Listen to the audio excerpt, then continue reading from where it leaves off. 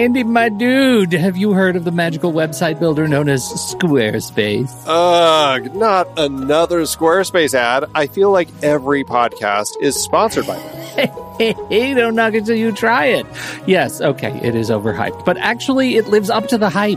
Squarespace is like a website fairy godmother. With a click of a button, your site transforms into a beautiful masterpiece. A website fairy godmother? That sounds interesting. What makes it so magical?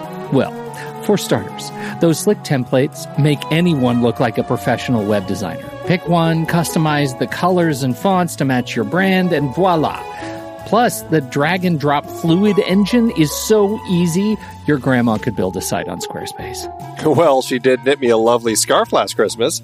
Maybe website design is next. Exactly. And when you're ready to sell your Nana's handmade scarves online, Squarespace has built-in e-commerce. Add a store with one click. Get flexible payment options. Then watch those sales roll in. And when she wants to teach others her steezy scarf skills, Squarespace's new courses feature is just the ticket. Nana can set up her curriculum and enrollments and payments in a snap and become the next e-knitting influencer. Oh, wow, you really sold me with the grandma angle. Sign me up for that free trial. Just go to thenextreel.com/Squarespace and transform your site into a beautiful Squarespace masterpiece. Well, thanks, Pete. Even though it's overhyped, Squarespace actually sounds perfect for Nana's site's needs. Appreciate the warning on the ads, though.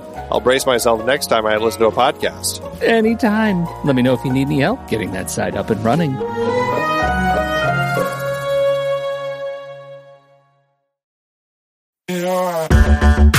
Andy, can you believe we've almost hit 700 episodes of The Next Reel? I know, it's crazy. And with all the other episodes in our family of podcasts, we are well over 1,200 episodes of movie conversation. It's really pretty amazing that we've gotten to have these in-depth movie chats every week for over a decade now. And we couldn't have done it without our loyal community of film fans. Their support over the years has meant so much. For sure. That reminds me, we should give the merch store a shout out. Buying shirts from thenextreel.com/merch is a great way listeners can continue to support the show. Plus, they get to sport our great designs. Absolutely. I think sometimes folks forget we have a variety of shirts, mugs, phone cases, and more available. In fact, a great place to start is with a shirt sporting the Next Reel's logo. We also have that classic Fast Times Spicoli Surf School tee, or the weirdly popular Rusty's European Tour shirt. The one from National Lampoon's European Vacation. Why is that so popular? Search me, but we have sold a ridiculous number of those. I guess there are a lot of Rustys taking trips to Europe? We're always adding new designs based on movies we've covered, like our brand new design for a streetcar named Desire, featuring a streetcar named Desire. So if you want to rep your love of TNR and films, head to thenextreel.com/merch. Every purchase helps us continue to have these weekly in-depth conversations. So visit thenextreel.com/merch today. And as always, thanks for listening and being a part of the Next Reel community. We've got lots more great movie chats coming your way.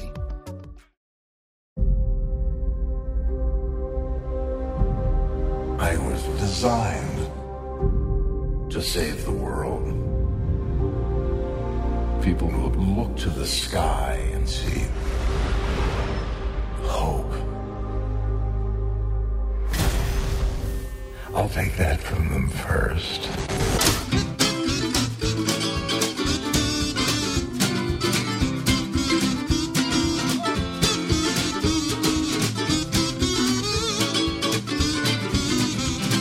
Welcome, everybody, to the Next Reel's Film Board, a monthly gathering in the Next Reel's gang of thugs to take on a film currently in theaters right now. This month, we're off to Sokovia to catch up with Steve, Tony, Natasha, Bruce, and Clint as they struggle to adopt some twins and make some really poor choices in configuring their security automation system. But before we get to that, please allow me to introduce our most respected thugs in residence, the true benefactor of our motley team who really does make us all look cooler, Andy Nelson. Hey, everybody. Struggling to find his future after 60 years on ice, that's Tommy Handsome right there. Hi, friends. Unsure if he's dead or alive or dead again, but still rocking that kicking eye patch, Justin Yeager. Hello. A monster in his own mind, just trying to settle down with the love of his very own diminutive Russian assassin. Mike Evans is back. I am Groot. A shoo-in for any conversation on superheroes thanks to his inherent bravery, his courage, and his alliteration, Steve Sarmento. How's it going, everybody? And me, Pete Wright, just hanging out with cool kids like Hill and Coulson do. Thank you, everyone, for hanging out with us for this film board. Before we get into the show, make sure you go learn about us, a little bit more about us at thenextreel.com/filmboard. Follow us on Twitter and Facebook at The Next Reel, and make sure to subscribe to the show for free in iTunes or your favorite podcast application. Gentlemen, this film is opening to a kickin' hot weekend. It's doing very well, although as far as I understand it, not quite as well as its predecessor. Still, somehow, Age of Ultron is taking us all by storm. Joss Whedon, writer and director. What is your stance on this film from the Joss perspective? And I ask this because the first thing that I heard when I walked out of the theater was a news item that said Joss was exhausted bringing this film home. Did you feel the exhaustion, Steve? I felt a little, well, yes, I did. I'll leave it like that, and we'll get into it in detail later. Yes, I did enjoy it, but I did feel some weariness coming through. Weariness? Yeah. All right. Bone tired. Tommy, what'd you think? We all know that fantasy and superhero movies aren't exactly my jam, but in the hands of someone like Joss Whedon, I had a great time. I thought it was really funny. And to his absolute credit, again, because of me, I pretty much understood what was going on the whole time. Until Thor went into that lightning water or whatever, then everything got squirrely. But until then, and then after that, I thought it was really fun, and I had a great time. And I went with someone that could explain what everything meant later. Oh, I like to hear that. That gives me hope for this particular episode. JJ, what'd you think?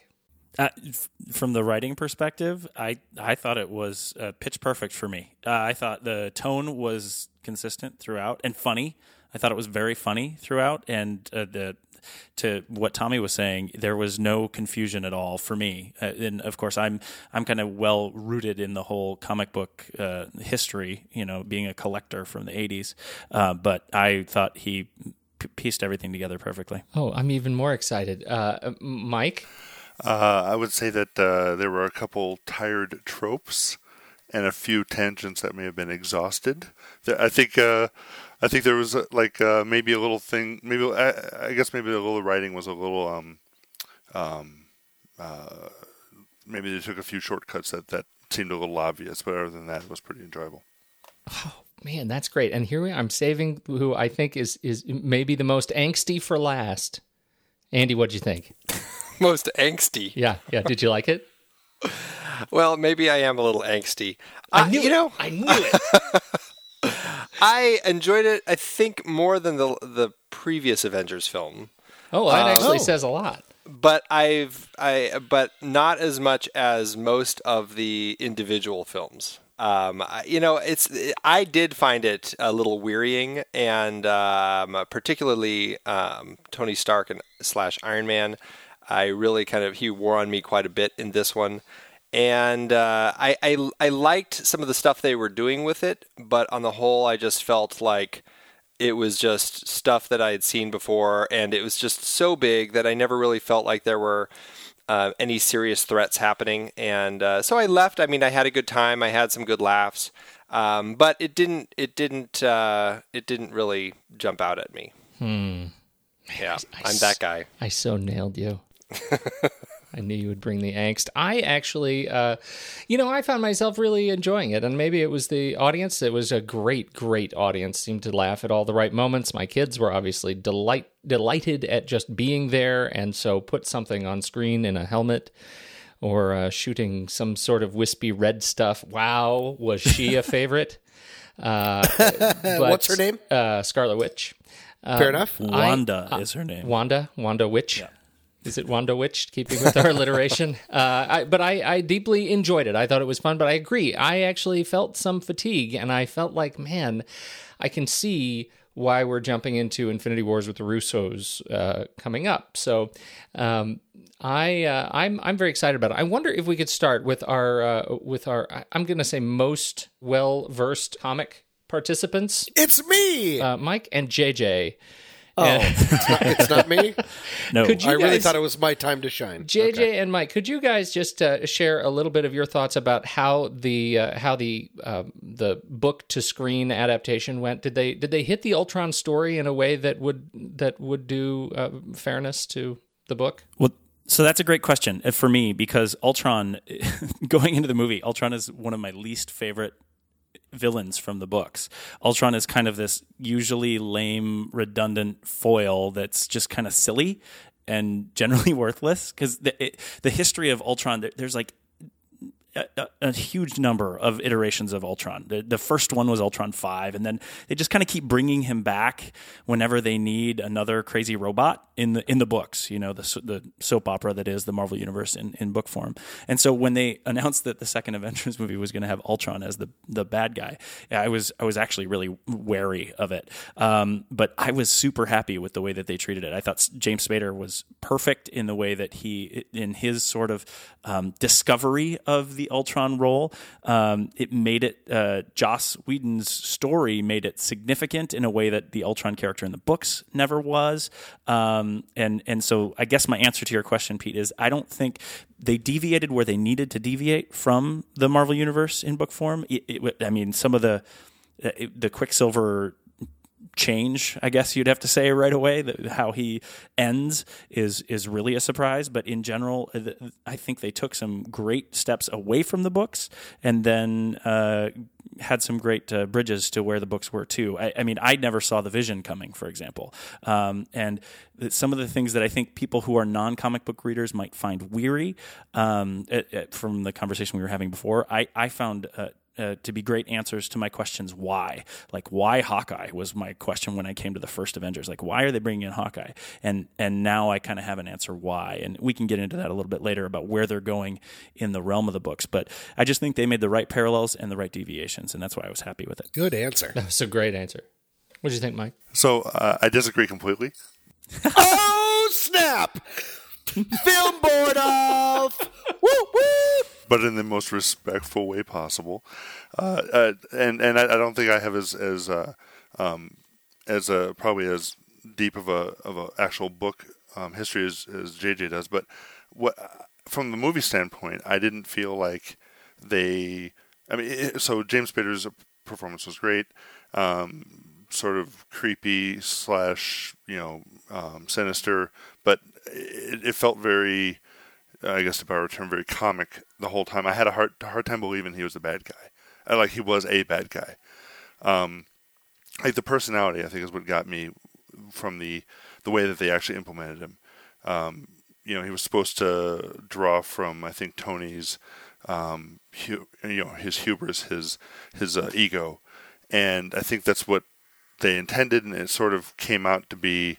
There was a lot of believability things for me. And that was the worst part about the whole movie for me was believability of him as the villain, because there was lots of things that they were just sort of fast forwarding through. I think, like, even the end, like it's like if one robot like survives, well, I mean they're like there's like thousands of them all over the place. How are they supposed to track down every single one of them?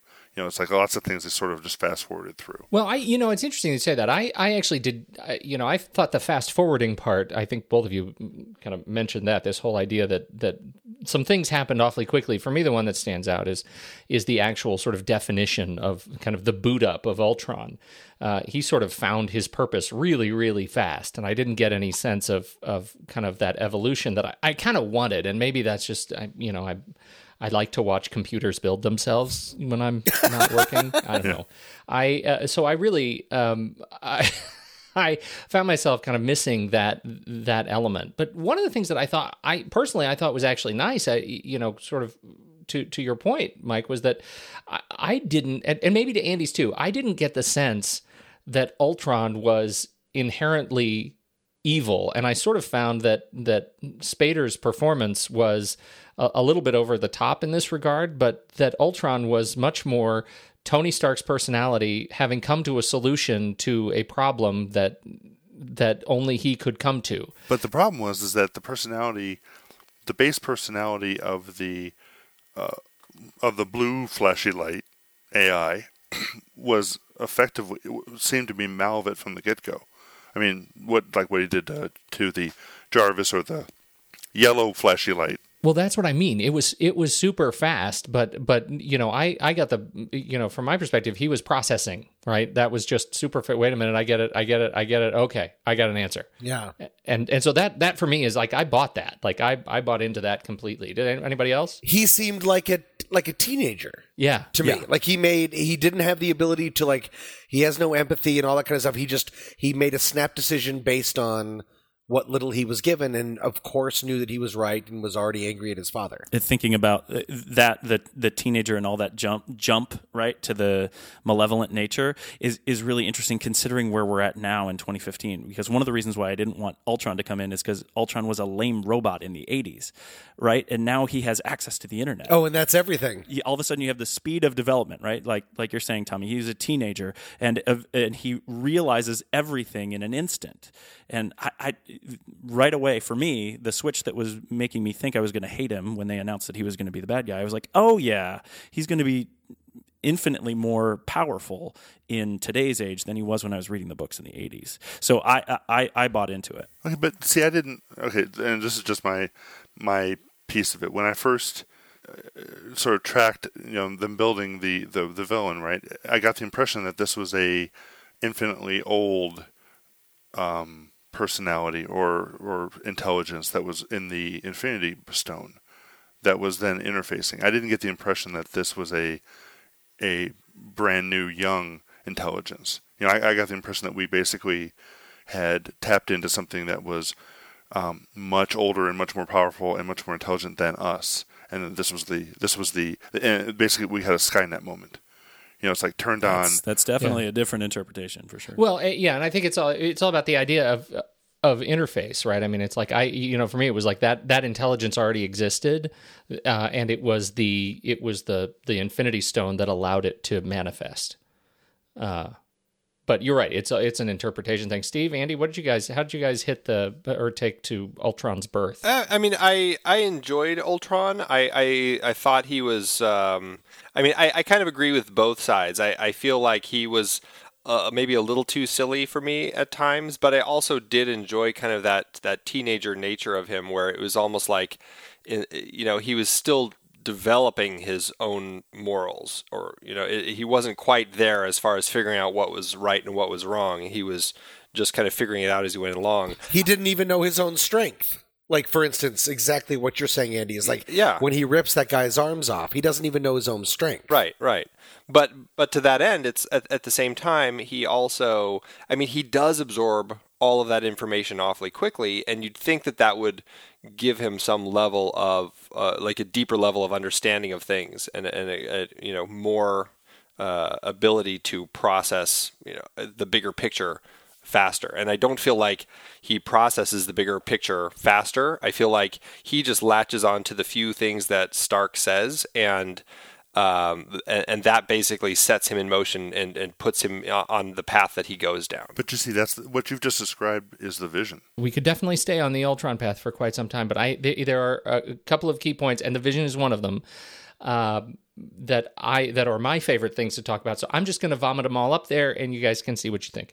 Number one, how is it that after being a completely menial character in the first Avengers, Hawkeye is my favorite character in this film? Point number one. Hear, hear. Point number two, Quicksilver, what the hell? Point number two. And point number three, the vision. Totally didn't see that coming. Where would you like to begin? Can I, at risk of being the worst jerk in the world, I actually had one more thing to say about Ultron. I'm so sorry. I'm so sorry, but I think it'll be really quick. Okay. I'm sorry. No, do it. You deserve this. You've earned it.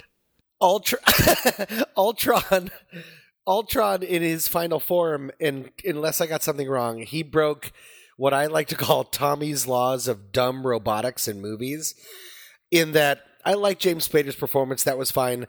But I thought it was so dumb that Ultron's mouth moves to speak. I hated that. And I thought it was so dumb. And I thought it was so dumb that he blinked. Like, robots don't need to do those things because they're robots. They don't have lungs or eyelids because they're made of robots. That's like a robot getting allergies. It made me so angry. I hate robots that do human things like that. And now I'm done. Go ahead. Why doesn't Iron Man's suit blink? That would have finished the circle gets the square on that. Yeah, why are they talking like that? That's so weird. You don't have lungs. You don't need to move your... Well, I don't want to out myself as the fanboy, but I'll come off probably as an apologist for a lot of these types of things when we ask these kinds of questions. But okay, but you so are the Ultron, fanboy. That's why you're so excited to be So here. Ultron, even in the story arc here, is trying to evolve himself and evolve humanity into this sort of mixture of the two, right? So the idea of what Vision was when it was Ultron's creation was both a robot and a human. So I'm answering Tommy's questions with, he shouldn't be moving his mouth and blinking his eyes, with the fact that he wants to mix robotics and humanity to actually get to that level. Fair enough. Well, and I think that's the problem, though, too, JJ, is that he hadn't gotten there yet. Like, I can totally see how the Vision would blink and, because he had the fake plasticky stuff from the Korean doctor. But Ultron didn't yet, and I think that's right. What was it? It's like Optimus Prime moving his mouth. That was that ended up being stupid. Yeah, he's a wannabe. I get it. Well, yeah, it's aspirational. He's aspiring to that, so he's going to mimic it to the best of his ability till he's able to evolve those functional capacities. I can explain why he does that. $190 million. Fair point. Fair point. Okay, so That's Pete, your three characters, right? Yeah. Hawkeye. So the reason, totally didn't expect Jeremy. Well, and first of all, I personally don't like Jeremy Renner for some reason. No reason. I don't know why. Like, I just feel like in high school we wouldn't have gotten along. But Hawkeye is super important. So I didn't expect to like him too. But he's actually the second. Like, he's the next leader that they're setting up for the Avengers. Whether or not Captain America stays as the leader of the Avengers, Hawkeye in the books actually splits off and forms an entire separate Avengers crew, which the main characters in that crew are Hawkeye, Quicksilver, and Scarlet Witch. West Coast. So much for that crew. The West Coast right. Avengers, right? Well, that's why. So that leads us to the next thing with Quicksilver. What the hell, right? I don't know if your what the hell was a good thing or a bad thing, but so he gets killed, but we don't really see him dead, right? We see him. It's a comic book, so who knows what's going to happen with that? They healed everybody else that got shot by bullets. Exactly. Maybe he goes through he goes to Tahiti. Dr. Cho. Yeah. Right? He goes to the Tahiti Theta Protocol, whatever that is. And he could have, he's super fast, so maybe his healing, it's going to push the bullets. Who knows? I don't know. It's comic books. We can do these things. And then Vision, I totally didn't get it either. Even as they're like, and I'm the super fanboy here, and as they're lacing his skin red, I totally didn't catch it until even they said the word Vision. I was like, oh my gosh, it's Vision. Okay, why did your brain explode at the Vision? Set some context for me. Because it connects, all of a sudden the West Coast Avengers are formed, right? So now you have Hawkeye, Iron Man, Scarlet Witch, Quicksilver, and Vision. Like, this is the West Coast Avengers. So that question that I said at the beginning of the podcast here, why Hawkeye? Why did they include Hawkeye? Who cares about Hawkeye? All of a sudden you're like, oh, they're still setting the table. Even as this story is kind of ending a chapter, right? As we get through with what we're doing, we're walking away and we've got the new Avengers assemble. They're still setting the table. And I just am in admiration of Marvel and the Marvel Studios and how they're doing all this. I don't like Ultron. I don't care about the Infinity Stones. I don't care about all that stuff. But I love how the care at which they're approaching their universe, and they're making sure that the common threads continue through, and that's why that's why my brain exploded when I saw Vision. That's fun. So that's so exciting. Was Vision, and I don't mean to kind of just really stick on this Vision thing and the specific characters, but was Vision, was his origin story similar to this? Is this how he was really formed, or they just plop that in from some other storyline? It's yes and no. So I can actually access the original story, and we can go through just a quick details of it. But he was originally created by Ultron, and not by Tony Stark and Bruce Banner. So they've, again, I go to the thing where they've deviated where they needed to deviate to do what they're doing, but they've also stayed true to the thing there. So it's kind of like it, but not exactly. But they've mixed up enough of the origin stories in this universe that to a certain extent it doesn't. They haven't locked themselves to being questioned about that. I mean, effectively, they're using the books as inspiration.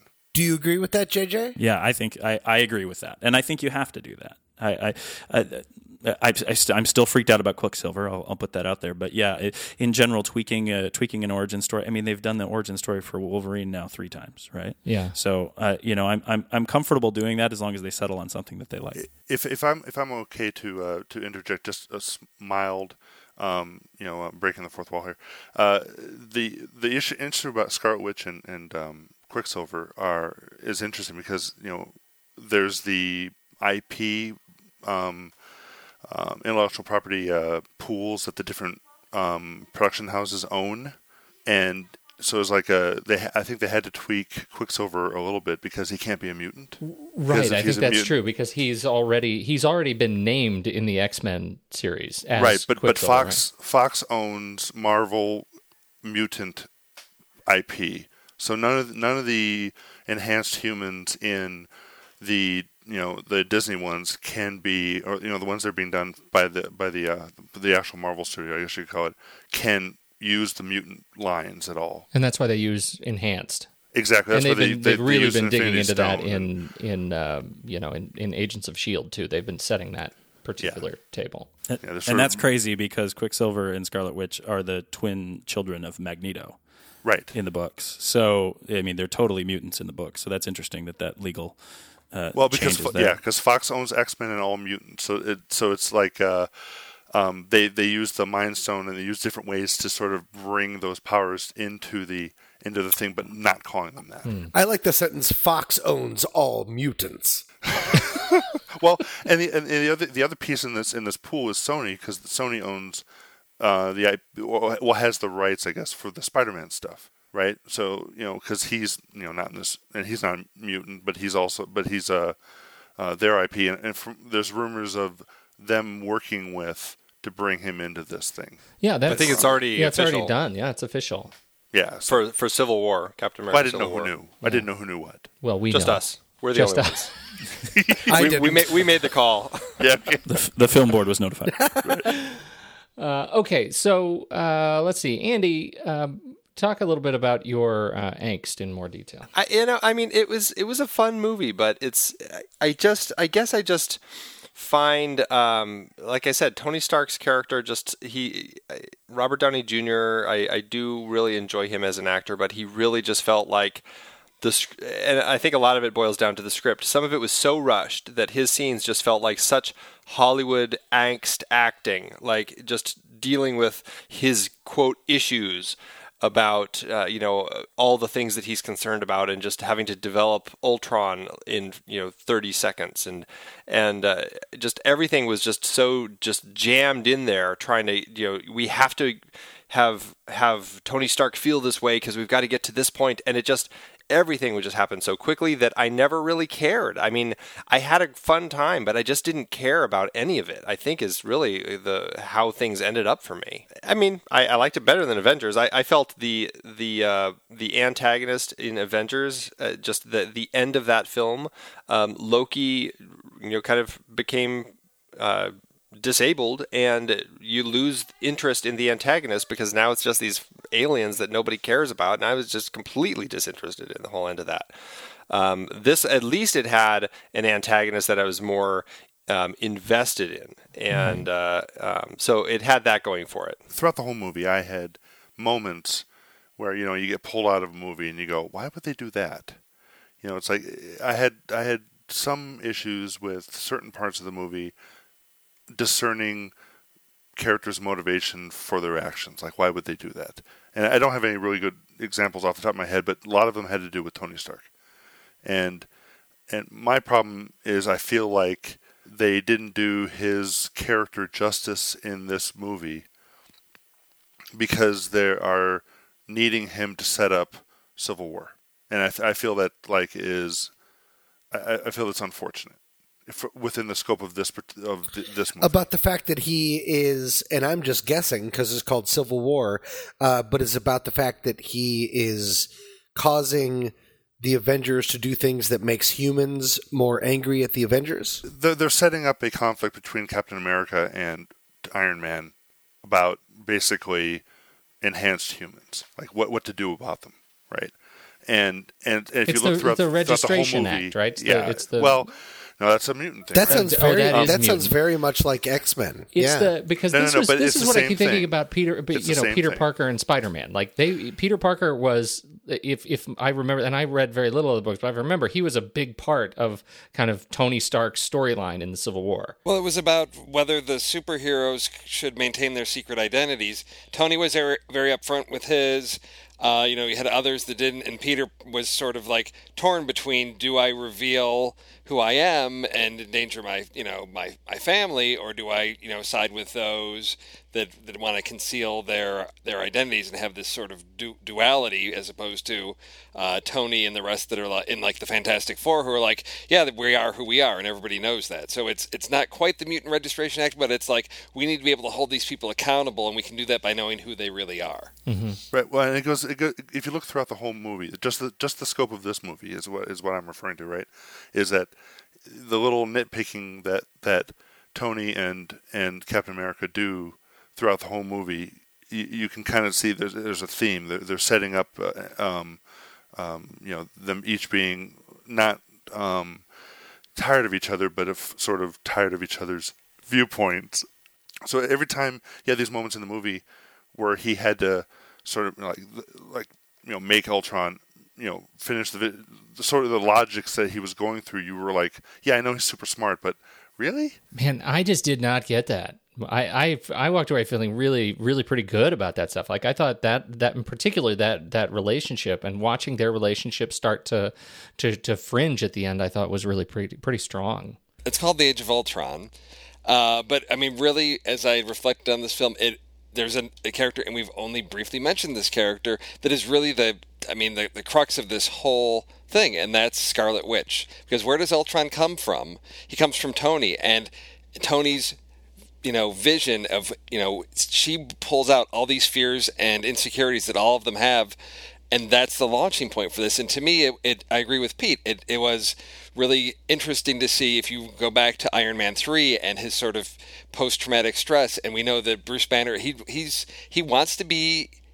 want to be part of this. He knows he's got a role to play, but if they have the ability to pass this mantle onto something else, then yeah, they'll take it. Tony's like, I want to go to the beach. Bruce is like, he doesn't want to have to worry about endangering people by hulking out. Yeah, it is consistent. And so they've got these anxieties and these fears that are driving them to create Ultron. And ultimately, I mean, it's really fascinating to me that, a sequel, if you look at Avengers, and then this is the second part, just like in, Empire Strikes Back and Temple of Doom, we take a darker side, and it's Scarlet Witch pulling this darkness out of these characters that ultimately causes them to really fragment and splinter until they, get rejuvenated out on the farm. But it was a really interesting dynamic to that story. I wanted more breathing room for that. I wanted more of that. A lot of the, there's a lot of scenes that feel rushed, but I mean, I think there was something there, and I wanted a little bit more of the character development. I think there were some really interesting things that we had for these characters. I was really invested in a lot of them, and what sides that we were seeing of them. The movie starts off, we didn't even talk about the beginning. This starts off in the middle of, they've been, hunting down Hydra for months, I guess, for the past year. And we see all these things that they've built out. We've got Code Green, and we've got this lullaby thing, and all these things, these relationships that they've built up. And to see that, sort of splinter throughout the movie was really fascinating. And that role that Scarlet Witch played, I thought, was just really interesting, because we get hints of it at the beginning. At first I thought it was just this MacGuffin of when they get into that base, and it's like, oh well, we're going to let them have this, we don't want them to see what we're really doing. What were they really doing? Were they the ones trying to create Ultron? Was Hydra trying to do that, and Scarlet Witch implanted that seed in Tony, knowing that ultimately that's what was going to happen? I have to go watch this movie another time, because there's something, I think, going on, and it's either sloppy writing and we gloss over something and it's just like, yeah, we just need that to happen?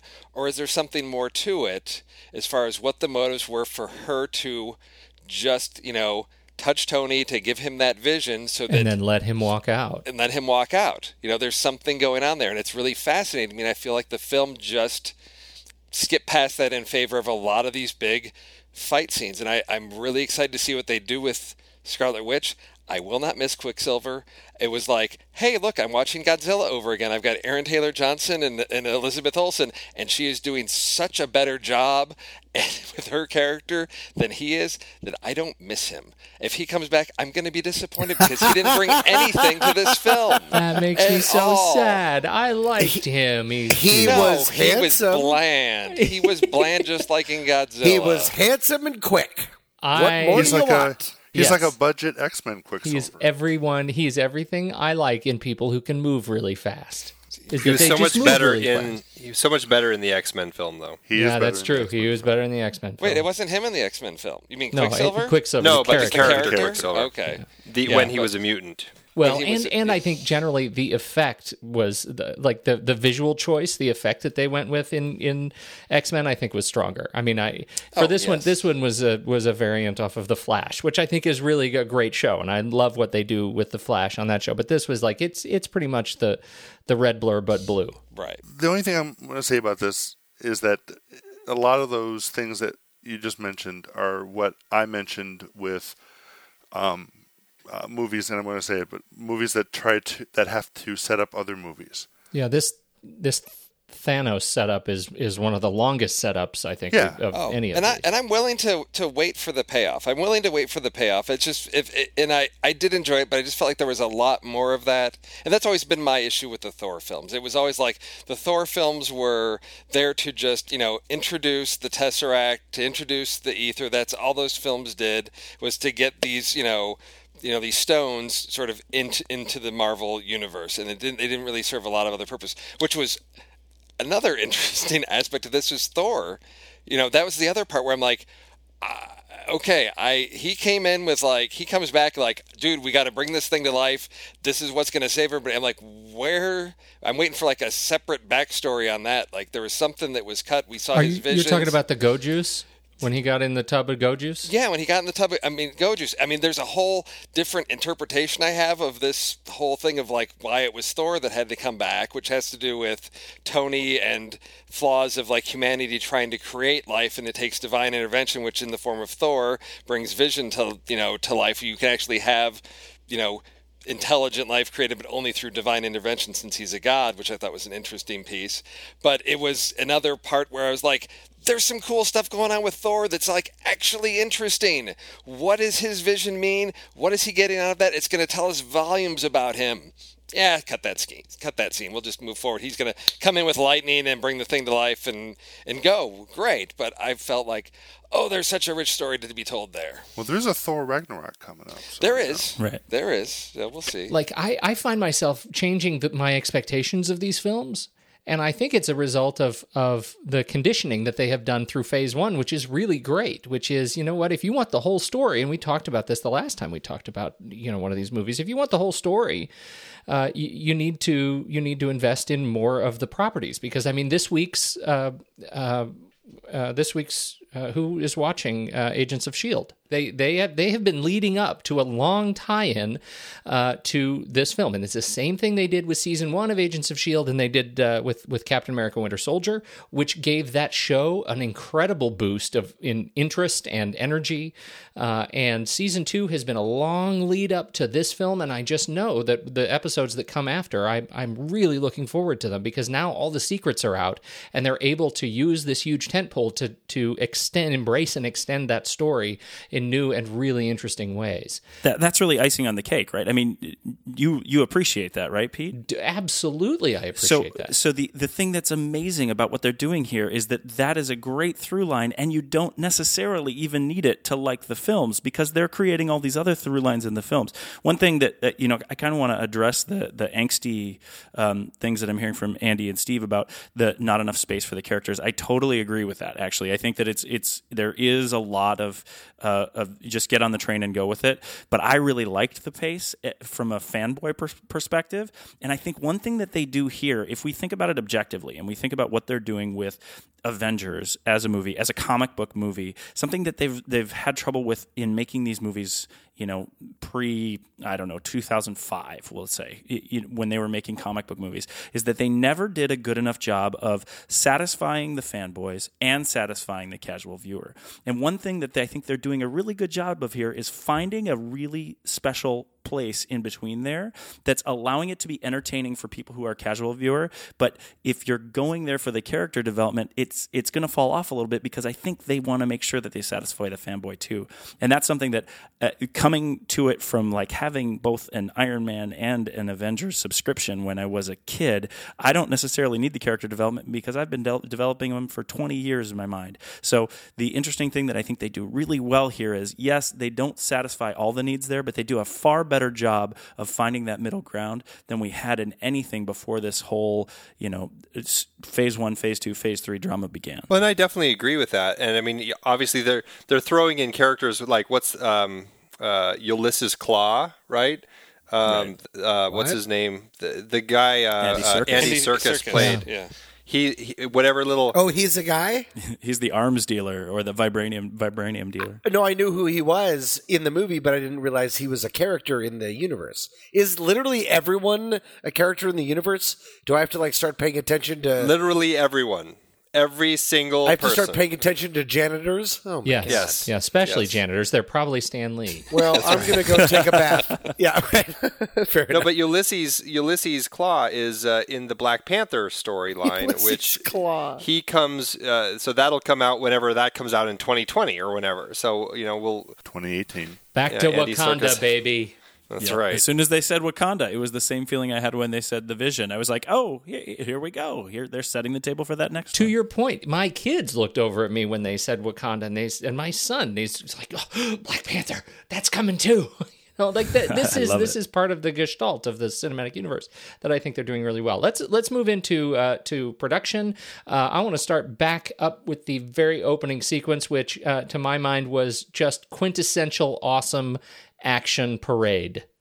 I thought it was just beautifully shot. I had a great time watching that cinematic build as we moved through the forest and got to meet these characters again. I'm just going to say that Hydra are horrible fighters. Well, because the whole crossover with the Star Wars universe, they turn into stormtroopers. They're the gang that can't shoot straight. Yeah. Actually, it would be the other way around. Stormtroopers turn into them. Oh, that's right, because that was a long time ago. It was pretty far away. That's right. You think after they get their butt kicked enough, they would go, maybe we shouldn't drive tanks up against the Hulk again.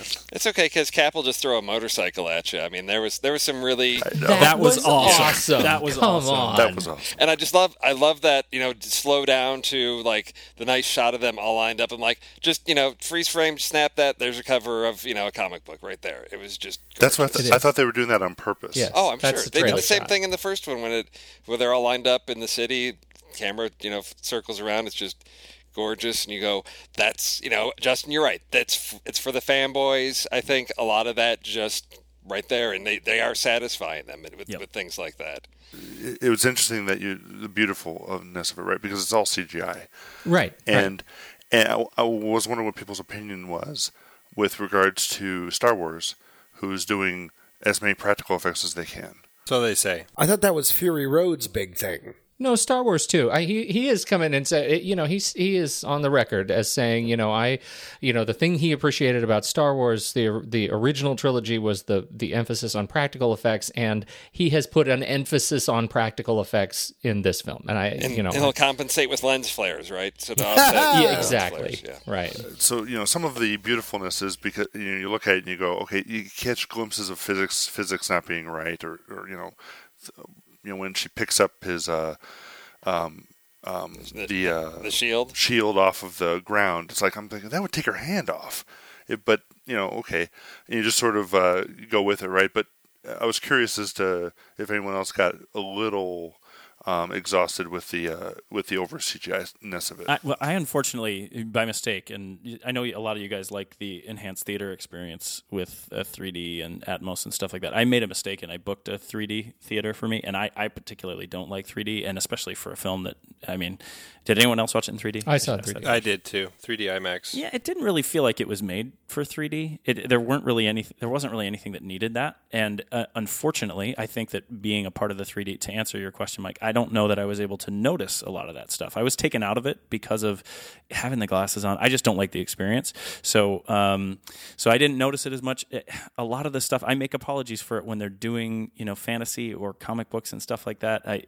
When it comes to CGI, unless it's really terrible, I don't really get taken out of it. And for this, it might be because I was in a 3D theater, but I didn't notice any errors. Nothing really stuck out to me. Like for me, I thought the lifting the big chunk of Earth up into the sky was beautiful, was amazing. I thought they did enough to make it, to sort of sell it to the point where I'm like, sure they tunneled under the ground and attached rockets to this thing and brought it up. Yes, but some of the other stuff, like when they had all the little Ultrons flying around and they're being destroyed by throwing origami paper at them, or hitting them, punching them with fists by the unenhanced people or things like that. The children are throwing rocks at them and they're dying and they're getting destroyed. I felt it was a little, that's when you sit there and go, okay, Well, as a quick thought, because this sounds like something that maybe I could give a separate viewpoint of, because of fake things, jumping on fake things, and I hate fake things.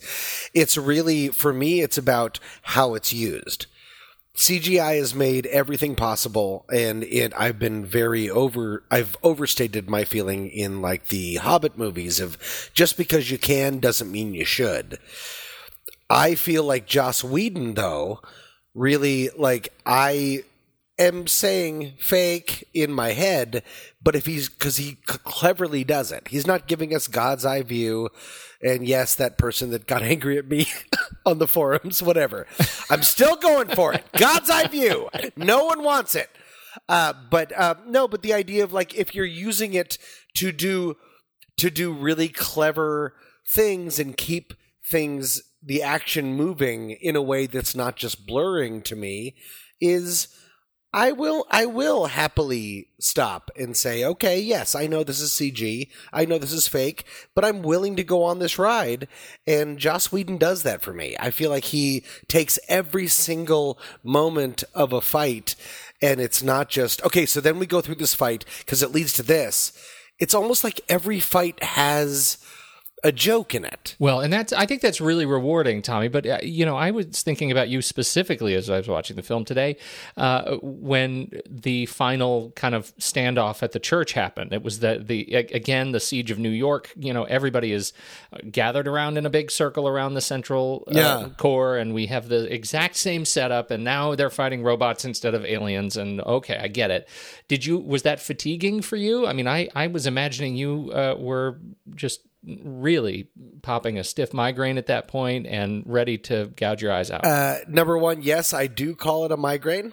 And then more importantly, no, it really, he runs right to the limit of when I'm like, okay, I'm Tommy and I'm out. Like, I don't care. And then he does something special. I think Joss Whedon is a genius. Like, this film is so overstuffed, has so many people, has so much CGI, all this stuff, and just for me, little old Tommy hates everything of this kind of world, that just when I'm like, okay, I'm starting to want to think about popcorn or something, he just throws in a little fun, either slow motion or a character moment, or knows where to zoom in. I think he's just a genius of knowing where to make it how to make it less numbing. How to take CGI and make this whole crazy world and then say, oh, right, and then you care about this because of this. I think that's the only way I can say it. I mean, Tom, so I agree with you because it's the only reason I don't hate the movie.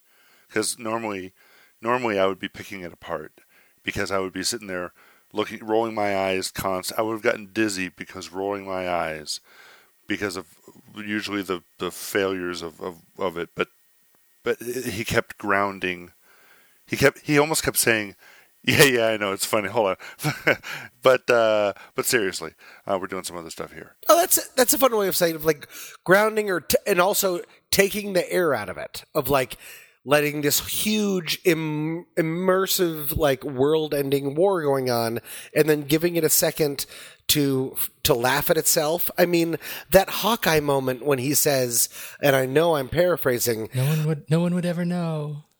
Oh no, that was amazing. Great. Yeah, we're in a flying city. That's it. We're in a flying city and we're fighting evil robots and I have a bow and arrow. Nothing makes sense. I mean, that's genius. Because that's what everyone thought in the first movie. That's what I think in every movie. And so I think he's an absolute genius. I was really a big fan of this film. I really want to make that clear. Was that the question? It is now. It's answered. Sorry, Man. Did I answer any question? I was trying to be helpful. Yes, you did. Yeah, you did. Yeah, Okay. you absolutely did. You absolutely Okay. did. Other comments on the let's talk quickly about camera, shall we? About how do you think Joss directed his camera on this one? You feel good about it? You get dizzy? You feel besides the 3D? I didn't see it in 3D, and I can say, and maybe it's because I was a little bit closer to the front than I normally like to be, and I think I adjusted, but the Hulk Iron Man piece, which there was some cool stuff, and it didn't go too long, but there were just some moments in there where it was not quite disorienting, but it was just so many. How many cuts can we put in 10 seconds? And there was just a lot going on, a lot of just flashes of things that it was a little on the borderline of overwhelming. I think I know where I am. I'm not completely lost. I know that it's these two guys fighting in the city, but there was at some points just a little bit too much going on. It felt like we were in too close on that one. Whereas when we're fighting all the robots, and we're even there when we're moving within the city to the different, I was fine with that. But for some reason, that one, it just felt like the camera was trying to get these like tight close-ups on that just, it didn't give me any context or add anything to the fight there. I mean, I thought it was fine. I mean, I did see 3D IMAX, which was a complete waste of money because it wasn't shot in 3D nor for the IMAX format. I've never actually gone to an IMAX screening that actually had a big notice up on the screen before the movie started saying, please note, this film was not filmed in IMAX, and you are not going to experience the IMAX experience. It's Wow. like, oh, okay, glad I paid that extra chunk of money to watch this. That's horrible. I know, it's like, but give us your money anyway.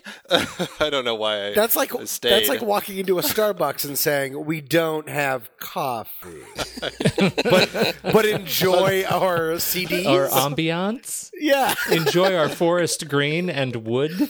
yeah. Take all the mixer sticks you want."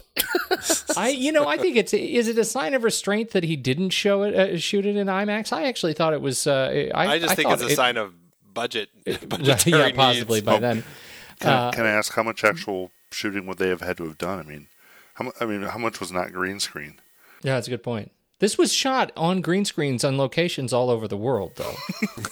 I mean, it really was a global film. It was a weird call to take those same green screens all over the world and just set it up in a same warehouse. Yeah, The cinematography is done by Ben Price, who actually was the director of photography for Guardians of the Galaxy. Oh. My quick thing is that it was, again, saying that this film was so overstuffed in the way that I think that Joss Whedon was a genius, that he, working with a cinematographer, at times it was a little bit too much, but there was so much going on. And the fact that I wasn't ripping my hair out makes me want to give them weird Tommy Oscars. God, I want to see those. Can we have those made? Yeah. A Tommy Oscar? The simple fact that there wasn't anything that was terribly distracting is a huge credit to them on this. I mean, yes. You see, I think maybe the one of the greatest things that Joss Whedon brings in terms of direction is the fact that you don't see his affecting it. Right, so all these other Marvel movies, they'll use, or you think about like Man of Steel. Like I hated Man of Steel because they have so many cheap director and cinematographer tricks. There's none of that here. He's really just allowing the movie to work its magic, and that sounds so cheesy right that's now. Interesting. But the fact that you don't go, hey, this is a Joss Whedon movie because I saw the lens flare. You guys are joking about J.J. Abrams in the lens flare. Right. Joss Whedon doesn't have that because they're just that good, right? He knows when to back away. And I don't know. I was really happy with it, and I've been happy with both Avengers movies. I don't know. I mean, I totally see your point, JJ, but I also, I really feel like, I know a Joss Whedon film when I see one, right? I mean, but isn't it because of the dialogue? Well, that's what I was going to say. It has a certain tone and voice to it, and maybe I can't quite pick out the Joss Whedon visual touch as well as I can say, part of the reason I loved Guardians of the Galaxy was because of the James Gunn-ness of it. Let's say that, right? And part of the reason that I would love, Man of Steel is if I were a big fan of Zack Snyder. Like it's one of those things. Like he definitely has a style, and that style was applied to that film. And if you like him and his films, you're gonna probably like that movie. Right. I didn't necessarily think it was cheap. Just that, man, they are going down a very different road, and it's not really my style. Totally. And I guess I agree with you about Joss Whedon. I think the thing that I like most about him is that I know his tone without having to see it. Yeah, I mean, we've been absorbing his tone for 25 years, right? I mean, he's just he's one of those that is all it seems like I don't remember a time before Whedon. Do you remember the Bible? He was in that, right? Didn't he have some? I think it was in Acts. Well, no, he only showed up in Leviticus. It was a weird call. Nobody likes Leviticus. But he made it better. Okay, but speaking of that, did you guys catch? And I don't know. You guys can maybe tell me if this is part of the Ultron character.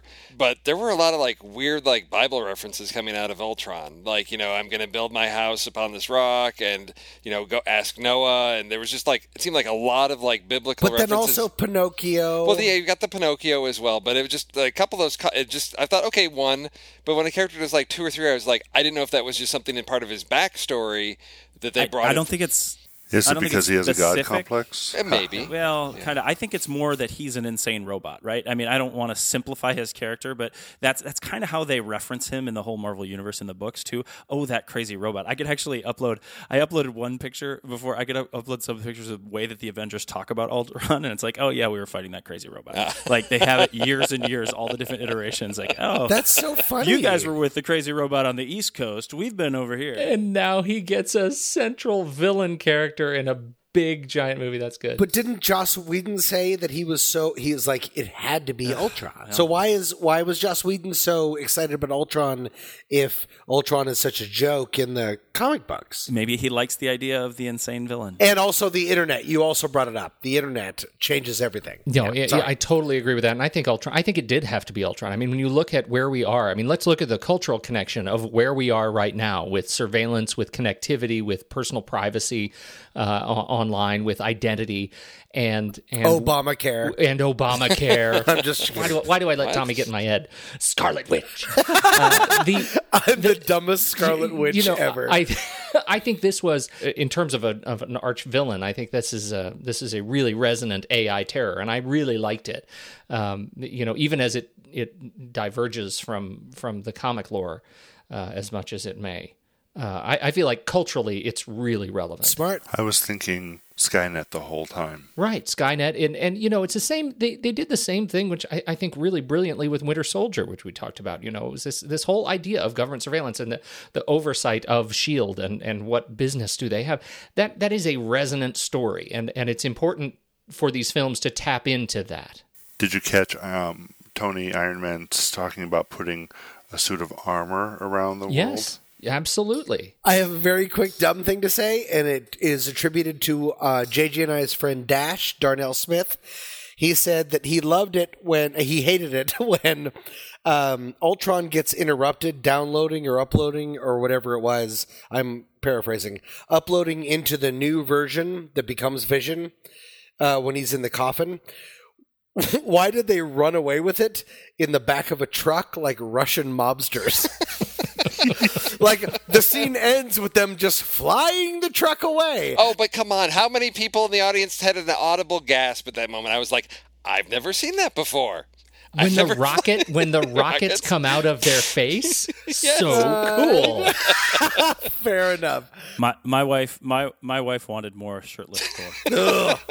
Well, yeah.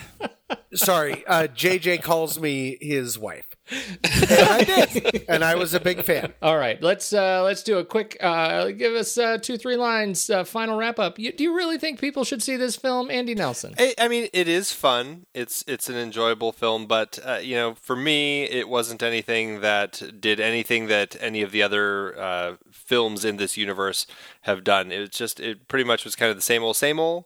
Honestly, if I were to go back and pick something in our list of things to watch, I would probably watch any of the Hobbit films over this film. Whoa. Oh. Wow. You just I know. stomped the yard. Gauntlet thrown.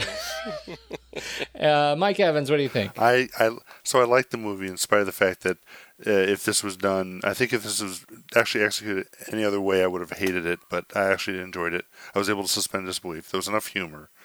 I do think it suffers from the fact that it's setting up movies to come, and I think that it spent a lot of its time doing that. But I did enjoy it, and I think people should see it. All right, Steve Sarmento. I'm gonna say, with this one, I embrace my inner 12-year-old, and I just, I'm looking forward to seeing it again, for the thrill ride that it is, to just be sort of immersed in the action and to just go with the flow on this one. I think anybody that sees it, they can go in just expecting to be entertained, will thoroughly enjoy this film. If you start loading yourself with expectations and some other things, or start not, what's the opposite of suspending? I guess of letting your belief weigh you down instead of suspending your disbelief. Yeah, you're going to start to have these moments that are going to bother you, but just set that aside, put on your 12-year-old brain, and go have a good time. All right, JJ. I definitely think people should see the movie. And we talked about the it's good for the fanboy, good for the film lover, or at least it finds a middle in between. But I think also because it's an action comedy, and it's a good action comedy. I think a lot of action comedies that come out these days are actually kind of weak in action and weak in comedy. And I think this one, because of Joss Whedon, it works in a way that it reminds me of movies that I've missed for a long time. Hear, hear. Oh, so elegant. Tommy, can you beat that? I cannot, but I can say hear, hear, and jump on his back and say that Joss Whedon is a genius. And this is again, as I said in the very beginning, this is a genre I have no taste for and no ability to understand. He made me care. He made me laugh. He made me excited. I giggled and I gasped. And yeah, this film's great. And I am with most of you. I really enjoyed it. And the question is not should you see this film, but it's should you see it twice and maybe a third time. I think definitely twice. I really enjoyed this film. I had a great time, and I would watch it before I would watch any of the Hobbit films. There you go. Ditto. Paths diverge in a Yellowwood. I can't wait to see where this next segment goes. It's time to rank it. Flick chart, film board assemblers, flick chart time. I had a very busy weekend. I'm sorry. Head over to flickchart.com/TNR Film Board right now. If you do that right now, if you don't have an account, you should sign up and start ranking movies. And you could start with our list and see how your list of our favorite movies line up with our list of our favorite movies that we've talked about on this show. Let's go ahead and do that. All right, first up, Avengers, Age of Ultron, or Divergent? Avengers: Age of Ultron. Avengers. Which one was Divergent? The first one? Oh, the first one. Please. Oh, Avengers. my God. Age of Ultron. You shut up. Age of Ultron. So the answer would be it doesn't matter. Right. Oh, okay. It does not matter. Age of Ultron. Okay, Avengers or Looper? Looper. Avengers. I would do Looper. Avengers. I say Avengers. 2 and 2. I'm Steve and JJ? Looper. JJ. 3. Steve, it's all... It's Avengers, because I was just mentioning this. Looper was very meh to me the first time around, and I didn't really get anything out of it. Whereas I laughed and was thrilled by the Avengers. Plus, all the foreheads in the Avengers were better than any of the foreheads in Looper. Yes, this is true. Well, we're at a 3 and a 3, so Pete. Yes. Should we do rock, paper, scissors, water? I hate you. Let's do it. What? This always works seamlessly. Don't worry. Stay tuned, podcast listeners.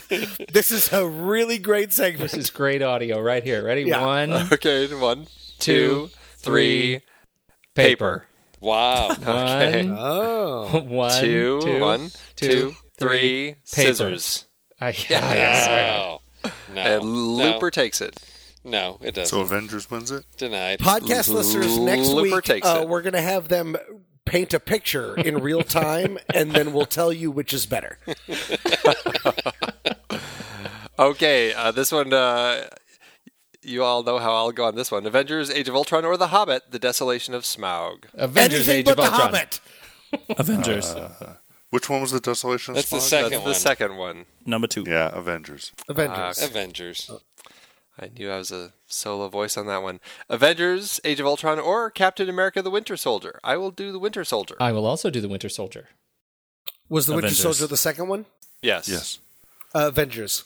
But I actually liked I like the Captain America movies. This is what the flick chart does. Me too, but Avengers. It's the Hydra Dharma Initiative exposition bunker that bothers the heck out of me.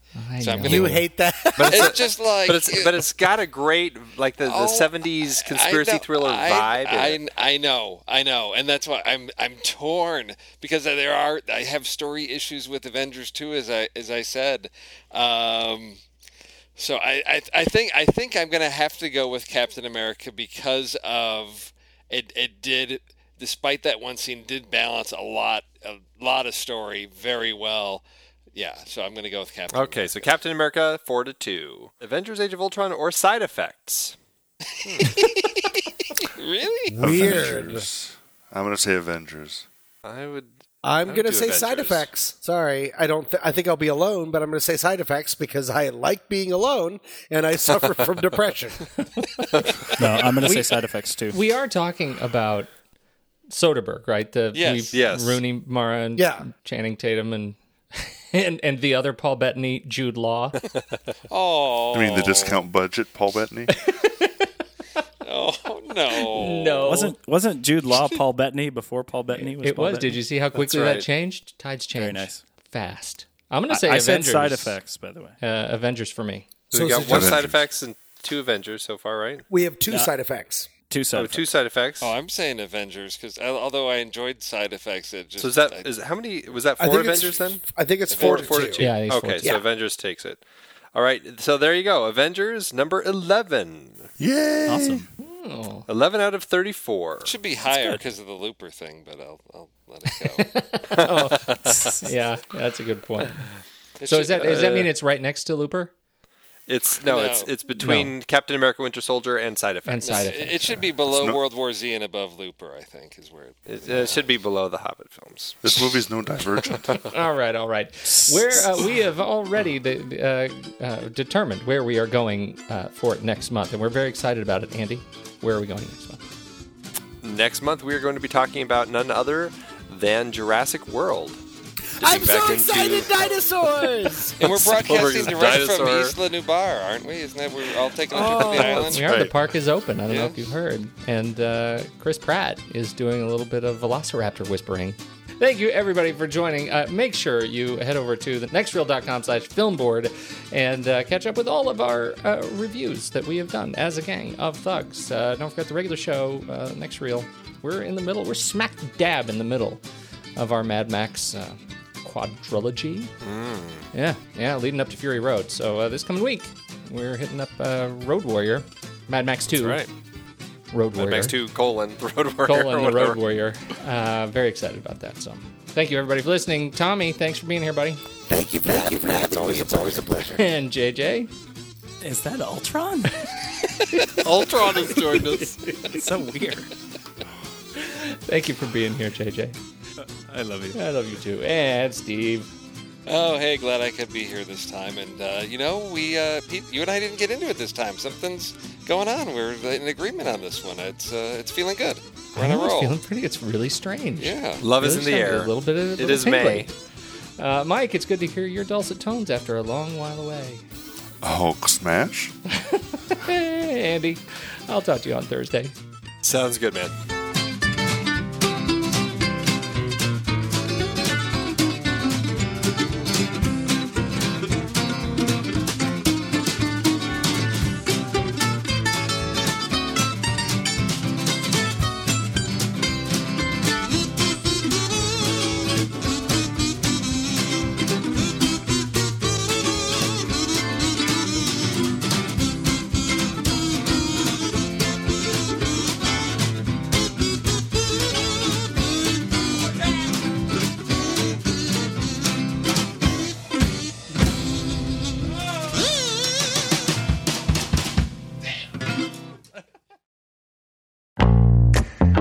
Here on the Film Board, we have covered quite a variety of great page-to-screen adaptations over the years, from superheroes like Christopher Nolan's The Dark Knight Rises, based on stories like Nightfall and The Dark Knight Returns, to horror and sci-fi, like Max Brooks' World War Z and Hiroshi Sakazuraka's All You Need Is Kill, which became one of our favorites, Edge of Tomorrow, with Tom Cruise and Emily Blunt. And who could forget Andy Weir's stranded astronaut adventure, The Martian, or Dave Eggers' tech thriller, The Circle. Supposedly so much better than the movie. We've also explored Stephen King epics like The Dark Tower and It, biopics like Damien Chazelle's First Man, and sweeping sagas like Denis Villeneuve's take on Frank Herbert's Dune. And don't forget Martin Scorsese's Killers of the Flower Moon, based on David Grann's nonfiction book about the 1920s murders of the Osage Nation. I just finished the book, and it's fantastic. It's always fascinating to look at the source material, and we often do as the book lovers we are. For those of you out there who love to do the same, head to thenextreel.com/originals to find all of our past episodes and dive deeper into these adapted stories. And it's not just stories. We've included things like the video games Uncharted and Detective Pikachu. That's right. thenextreel.com/originals is your one-stop shop for in-depth looks at the sources for cinematic adaptations that we have discussed. Every purchase you make supports the Film Board and the Next Reel's family of shows. So what are you waiting for? Head to thenextreel.com/originals and get your next read today.